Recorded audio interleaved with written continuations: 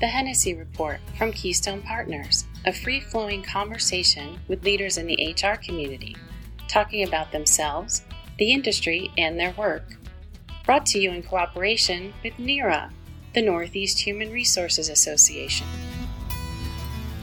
Welcome to the Hennessy Report. I'm Dave Hennessy, and today's guest is Steve Pemberton, the CHRO of Workhuman. Steve has an amazing life story. In fact, it's chronicled in both the book and autobiography. And the movie, A Chance in the World, reading and some key people in his life really elevated him out of some very difficult circumstances. In fact, he talks about on this podcast somebody that was a meaningful mentor to him later in life, and that was Kathleen Wilson-Thompson, the head of HR at Walgreens. In fact, Steve served as head of diversity and inclusion for Walgreens on her team. Steve really sees HR as the people who take care of people, and Workhuman uses technology to enhance that and support performance management, providing the mechanism for moments that matter. Steve's a very inspiring leader and has incredible insights, which you'll enjoy. In fact, he really is focused on income inequality and things larger than just his organization and his immediate circle. In fact, he talks about his experience with human lighthouses and how we all have them. Up next, we have Danielle Stanton, the CHRO of SNHU. Good timing on that podcast, as that's one of the leading online educators. And now, our conversation with Steve Pemberton.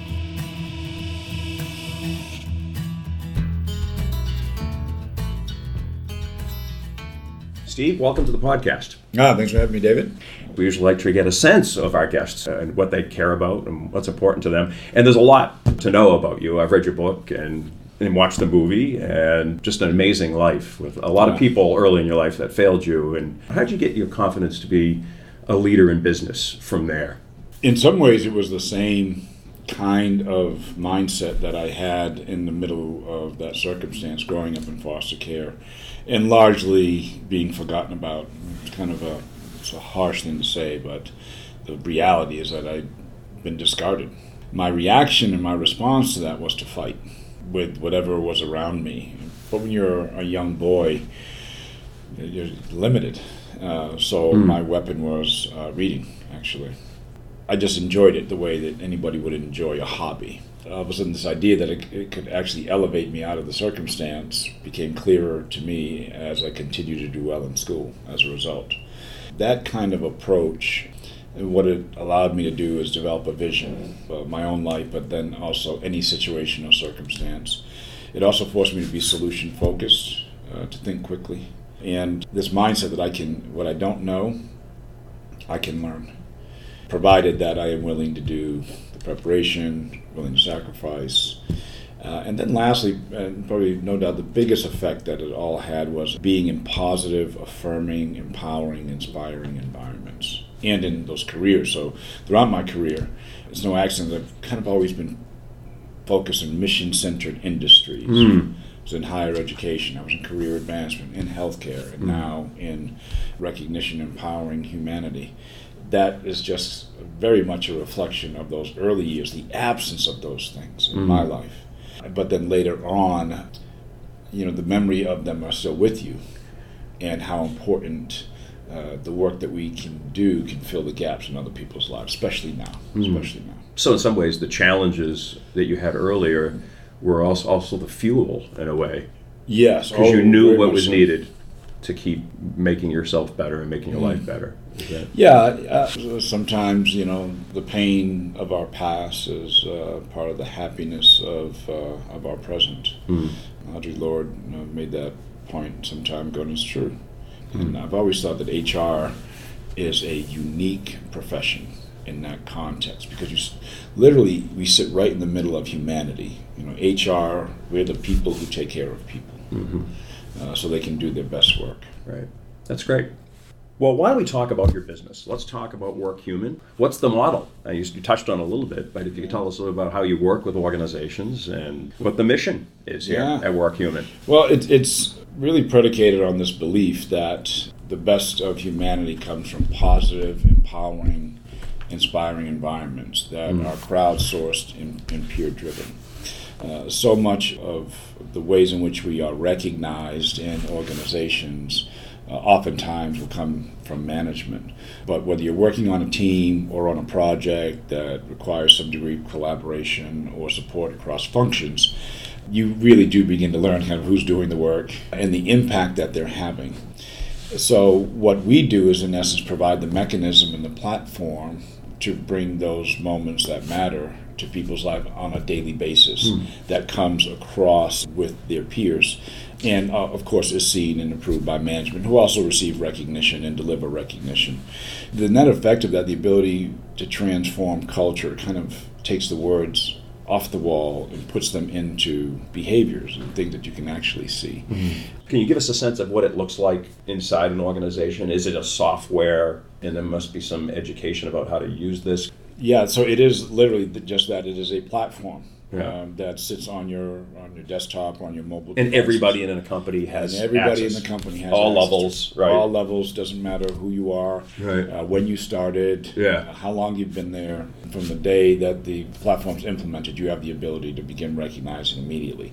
A lot of that has to do with our own internal implementation process. So we have a whole team that is dedicated to getting the platform created, established, formalized, and then communicated across the company. So our brand promise is that this platform and the way it's architected is going to allow you to shape, shift, and celebrate culture on a daily basis. That means it's all going to be focused on the adoption, the implementation side. And I think that's been one of the secrets to our success, is that we're going to be as passionate about the implementation process as we are about the sales process. Right. Yeah. And you said it really helps build culture as well. I imagine that changes culture when you really implement some of these tools. It does. It does impact culture. It affirms culture. I was actually literally on our recognition platform this morning. I was approving recognition moments. I was delivering recognition moments on some very specific tasks and projects that were completed really well. So you're eating your own cooking. This is done inside Workhuman as well as for your clients. I imagine as an HR leader, you have a very unique perspective because you're also a user, a buyer, somebody that would buy these types of services. So I imagine you have influence in the customer side of this operation, the product development side. Is that true? Because we deliver to HR specifically through, comp and ben functions. Right. So we can kind of be kind of a lab for a product team. Hey, how would you respond to this? How would you think about that? So we get involved in a lot of those things early on. So you can test some things. That's Absolutely. Like, hey, this is. I think this will resonate in the marketplace. We love it. Yeah. And you also can give some bad news and say, don't use this one. No, don't give this to a client. We've seen a lot of HR faux pas, right? And so you go, but if you really thought about that for a minute, and I've seen enough of those faux pas, and I say, what was the process, the decision-making process? Who was in that room? Who was around the table that said, okay, this is a good thing to do? Yeah. And sometimes it's the absence of those voices. For us, it's not just recognition, though. We call it the Workhuman Cloud because there is an intersection of people processes that I think recognition is the foundation of. But recognition can also translate into performance management. I was going to ask that, yes. How do these tools interplay with performance management for your clients? So for us, it's conversations, actually, and that's literally what is called conversations, where you're having these, rather than once a year or twice a year performance management discussions. Everybody's saying this just doesn't work. Right. Ratings once a year. Yeah. It just doesn't work. Yeah. One of the problems is that you can't react to things real time.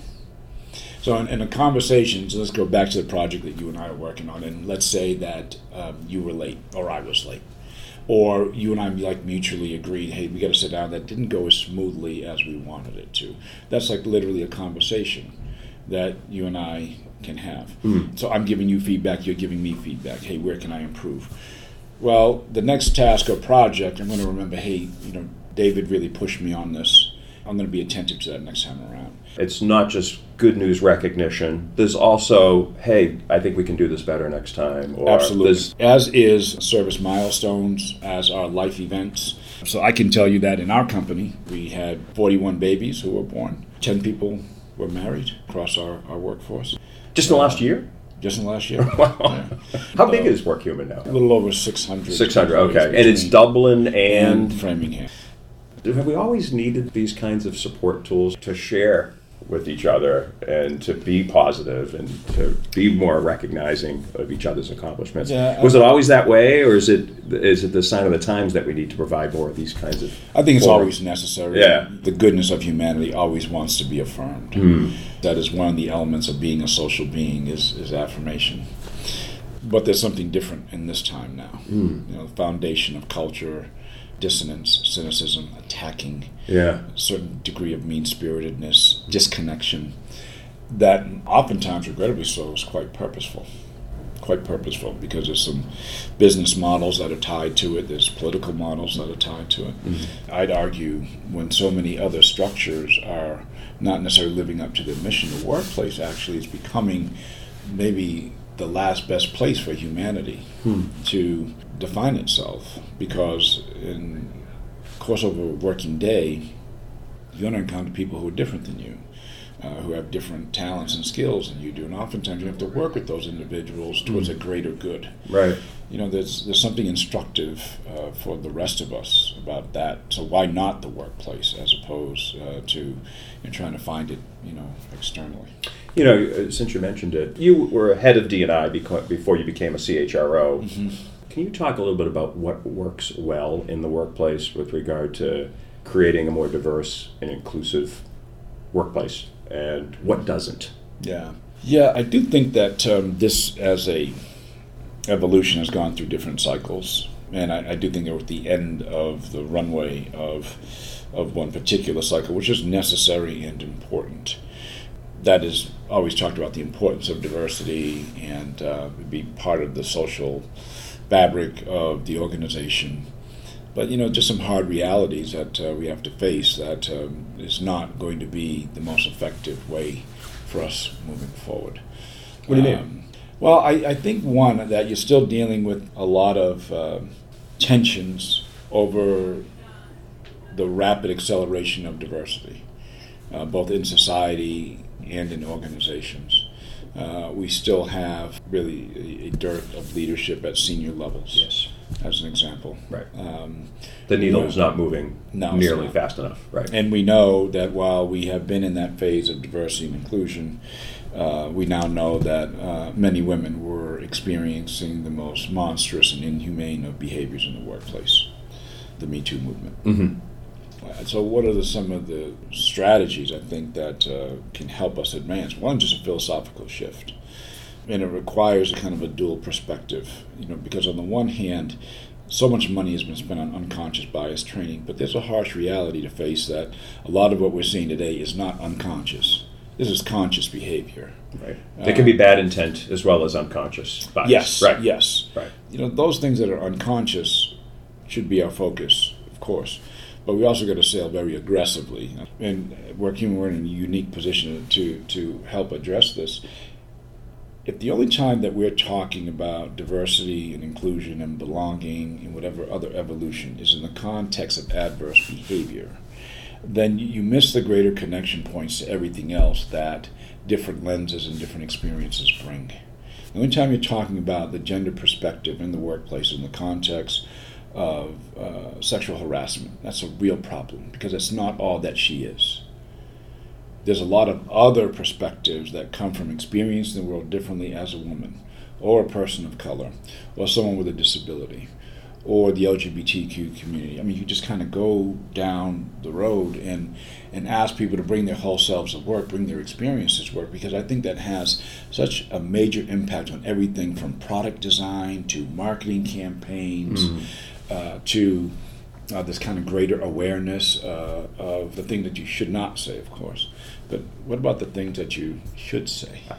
Right, that are more empowering. There's a really tight connection, I think, between diversity and innovation. Right? So we have a Braille system, which comes because of Louis Braille. And I'm willing to bet that he doesn't create that if he weren't blind. Right. There's so many of these examples, and I think we've got to invert the numerator and denominator here, right, and see diversity as a driver of innovation. I love it. Do you think the D&I title should be inside the, D&I should have a function in organizations going forward, or do you have a different perspective? Should it be everybody's responsibility, or do you think this is in large organizations we should have somebody with the title of head of diversity and inclusion? I think you have to. Yeah. Because it can lead to a certain degree of self-determination Mm-hmm. that can be viewed differently. Product, sales, legal, IT can mean all something different. Right. But I do think that those roles have to have a very, very specific focus on empowering and inspiring the functions to help deliver D&I. Because companies and organizations, if you really think about it, they're made up of small industries. Legal, sales, right, the product, functions, right. IT, HR. So let's look at this from a recruitment standpoint. HR, for quite some time, has been a fairly diverse field, from CHROs, many who are women. Right. So sometimes the only senior executive Yes. That's a woman. Yes. Could be the absolutely. CHRO. Not uncommon. Yeah. But sales, a little bit less so. Mm-hmm. IT, African Americans or Latinos, less so.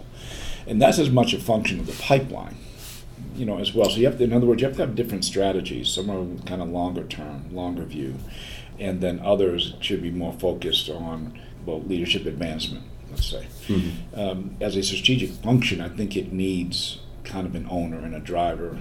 The decentralized model is rarely sustainable.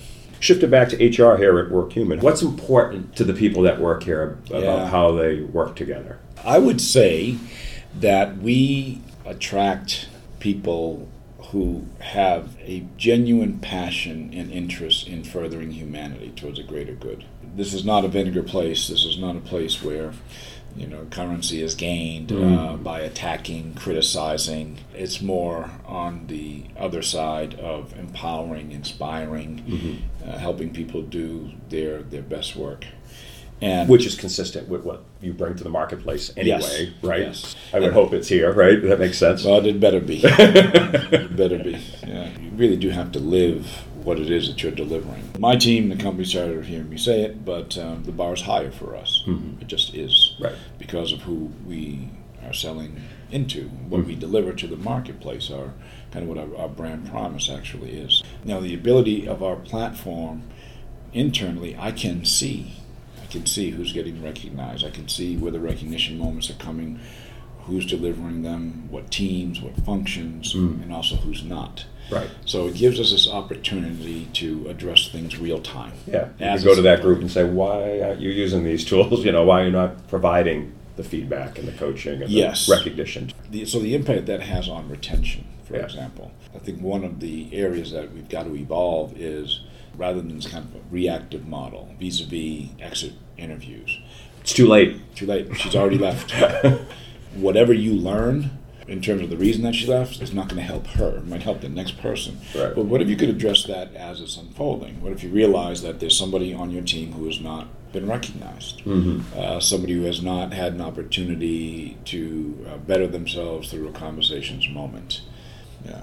I think this would be a good time to have the NERA Emerging HR Professionals question of the podcast. We do this every time, and I know you're a big supporter of NERA too. Yep. We have Megan Mandino ask you this question. So you've written about the importance of the Upward Bound program and the mentors you found there.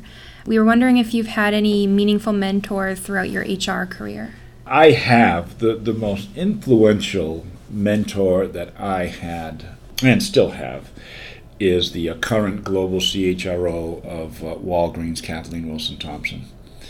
Kathleen is leading HR for one of the largest companies in the world. But her philosophy and approach was and is actually, as she would often say, you run your own shop. Oh, she empowers people to run whatever they're responsible for. You got it. You got it. That kind of empowering element actually always made you want to be a student of your craft, because I think that's very important to do. Always learning, studying what are the innovative practices in HR, for example, and then bring those findings, learnings, to that leadership table. To me, the single greatest definition of a leader is whether or not the people who support that individual, do they go on, do their careers evolve and grow. And she continues in that vein. And she also would put you in situations that would give you that same opportunity as well. So that to me was the single most important thing that she did. Mentoring isn't just about having a one-on-one conversation. The mentor kind of talks to you one-on-one in the room. The sponsor talks about you in a positive way when you're not in the room. So, hey, I think we should really have Megan join that team. Sponsors will stretch you. Is there somebody that you'd recommend that maybe a lot of people listening have not heard of that you look to in the HR community as somebody that's really doing some amazing things, that's up and coming? Anybody we should be watching? These people are doing some amazing things in the function. One of my all-time favorite people in the HR space is Candy Castleberry-Singleton, who is at Twitter. Okay. Candy's always been focused on dignity and respect, intersectionality. Same role, she heads up the function like you? Yes, yeah. Yes. That I did at Walgreens, and she now is at Twitter. Caroline Wanga at Target is another who comes to mind. Tyrone Studemeyer at Hyatt. Some of the thought leaders, Brene Brown, for example. Sure. Yes. Tony Schwartz. Brene's focus on leadership and the way that leaders show up is I think, always an important message. And Tony's on that intersection of leading and living. How those two worlds intersect are equally important. Nissan, which is... I haven't heard about them with regard to their HR practices. Yeah. They have a culture of continuous improvement. They call it Kaizen, which is a combination really of the British and the Japanese styles. Right. But it's all focused on continuous improvement. It's the foundation of the culture. We all have heard the stories of the companies who didn't shift in time. And they were strong, powerful, doing very, very well. But all of a sudden, they were no longer relevant. So what happened to them? The landscape underneath them shifted.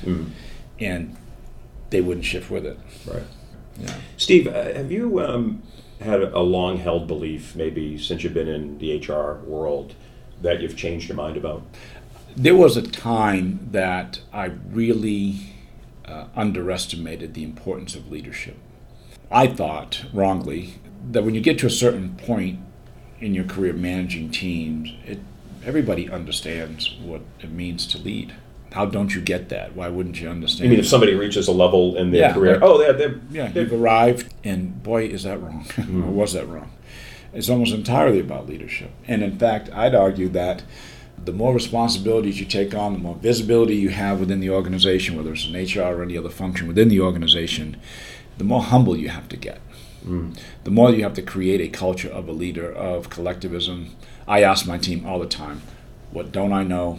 What don't I see? I have a responsibility as the leader to create that conversation. What's giving you pause? I would much rather my team tell me, or us within the company tell each other, than the marketplace tell us. Right.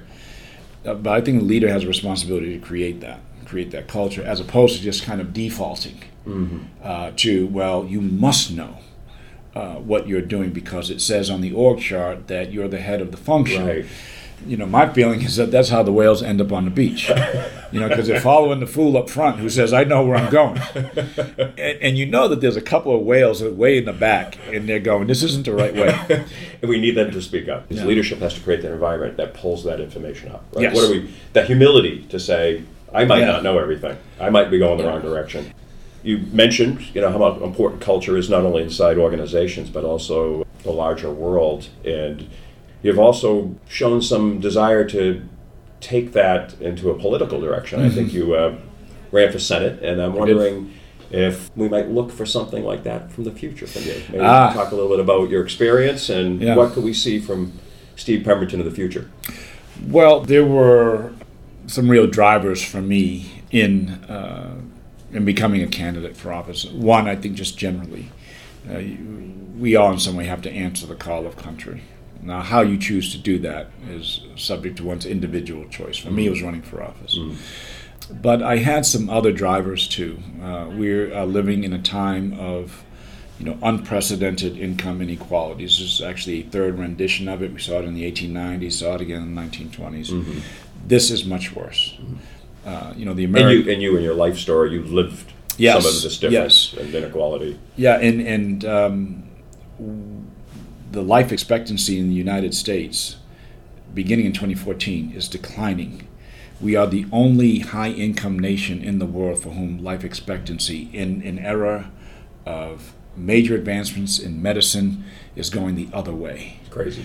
There's just this harsh reality to face of the avalanche effect of income inequality. When people are locked out and shut out of a system, it is no accident that as a result, it leads to desperation, self-destruction, and ultimately a certain kind of disintegration of individuals, of families, communities, country. We're seeing record levels of mental illness, record levels of addiction, of incarceration, suicide, family separations. Many leaders in HR are seeing this because these are also individuals who are employees. So this avalanche of desperation is also becoming part of the expanded responsibility of HR leaders. How do I help address some of these societal ills? And certainly you're right, personally. What I described before, those are called deaths of despair. People dying out of despair. This is terrible and it's not going to get better. I lost both my parents to deaths of despair. And it subsequently put me on that same road that, fortunately so, I did not remain on, largely because I had some drive, yes, but I also was met by, some people who had such a major impact on my life. And I actually have come to call them human lighthouses because that's very much what they were. Sure. The challenge of the public realm to me, and I experienced this firsthand as a candidate. You and I woke up today and said, what am I going to do today? What am I going to solve today? What I encountered far too much, in this generation of public servant anyway, not all, but far too many of them don't wake up that way. They don't wake up the way most Americans do. They wake up trying to figure out who and what they can stop. It's a very different ethos and a very, very different approach to the world. And if at the end of your day you're saying, well, I stopped that. Wow. That is not a pillow I want to put my head on at the end of a day. I want to know that something I did advanced humanity, created some goodness in the world, that somebody's life is actually better because of what I've done. My wrestle is whether or not public service is the most effective way to do that. Because the culture, David, the culture is so misaligned with how the rest of us live. Like, we don't understand. We don't understand why there are weapons of war on American streets. We don't get that. You can both protect our liberties and have a universe where children aren't diving under desks. Like, that's not acceptable in America. We benefited from leaders in the past who always knew when to correct. So when we had this income inequality before, that's what America did. We kind of self-corrected. What's different this time around is that there is just a flat-out, outward, unapologetic resistance to course correcting. And it's aided and abetted by racism, bigotry, othering, which never improves humanity. There's no society that we can look at today or historically and say that society became better because they were putting somebody in the category of other. Right. So it's not sustainable. Right. And we have these very stubborn things called the Declaration of Independence, the Bill of Rights, Constitution, that have served America well. So we're going to have to take some stands, I think, and decide what kind of nation do we want to be. It sounds like we haven't heard the last from Steve on these issues. That's exciting.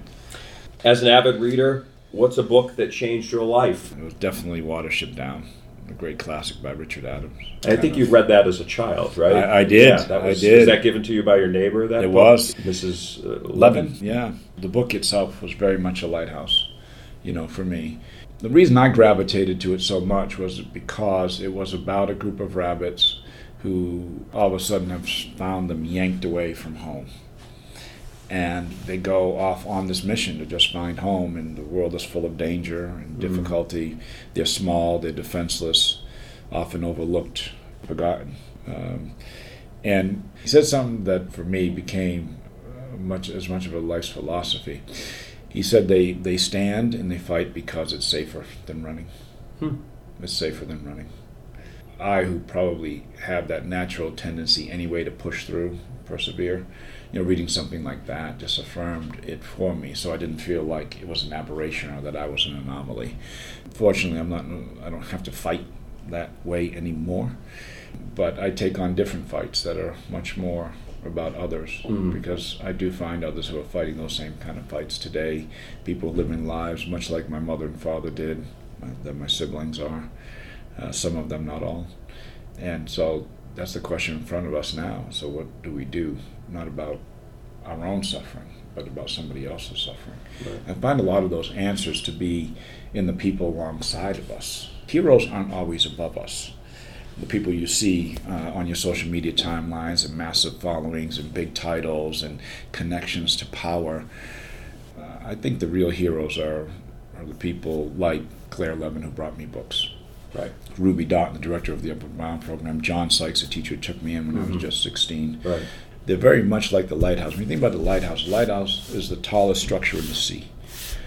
Rarely will you see a name on a lighthouse. It doesn't need that recognition. It doesn't need to tell you what it is. As soon as you see it, you know what it is. It doesn't judge your circumstance. It doesn't care about your label. It doesn't care if you're black, white, voter Republican or Democrat, gay or straight, differently abled. Lighthouse never cares. Sees you in difficulty and then says, here's my light. Follow that and you'll be in a new place and in a safe harbor. The most powerful lighthouses in the world are the human ones. I had them.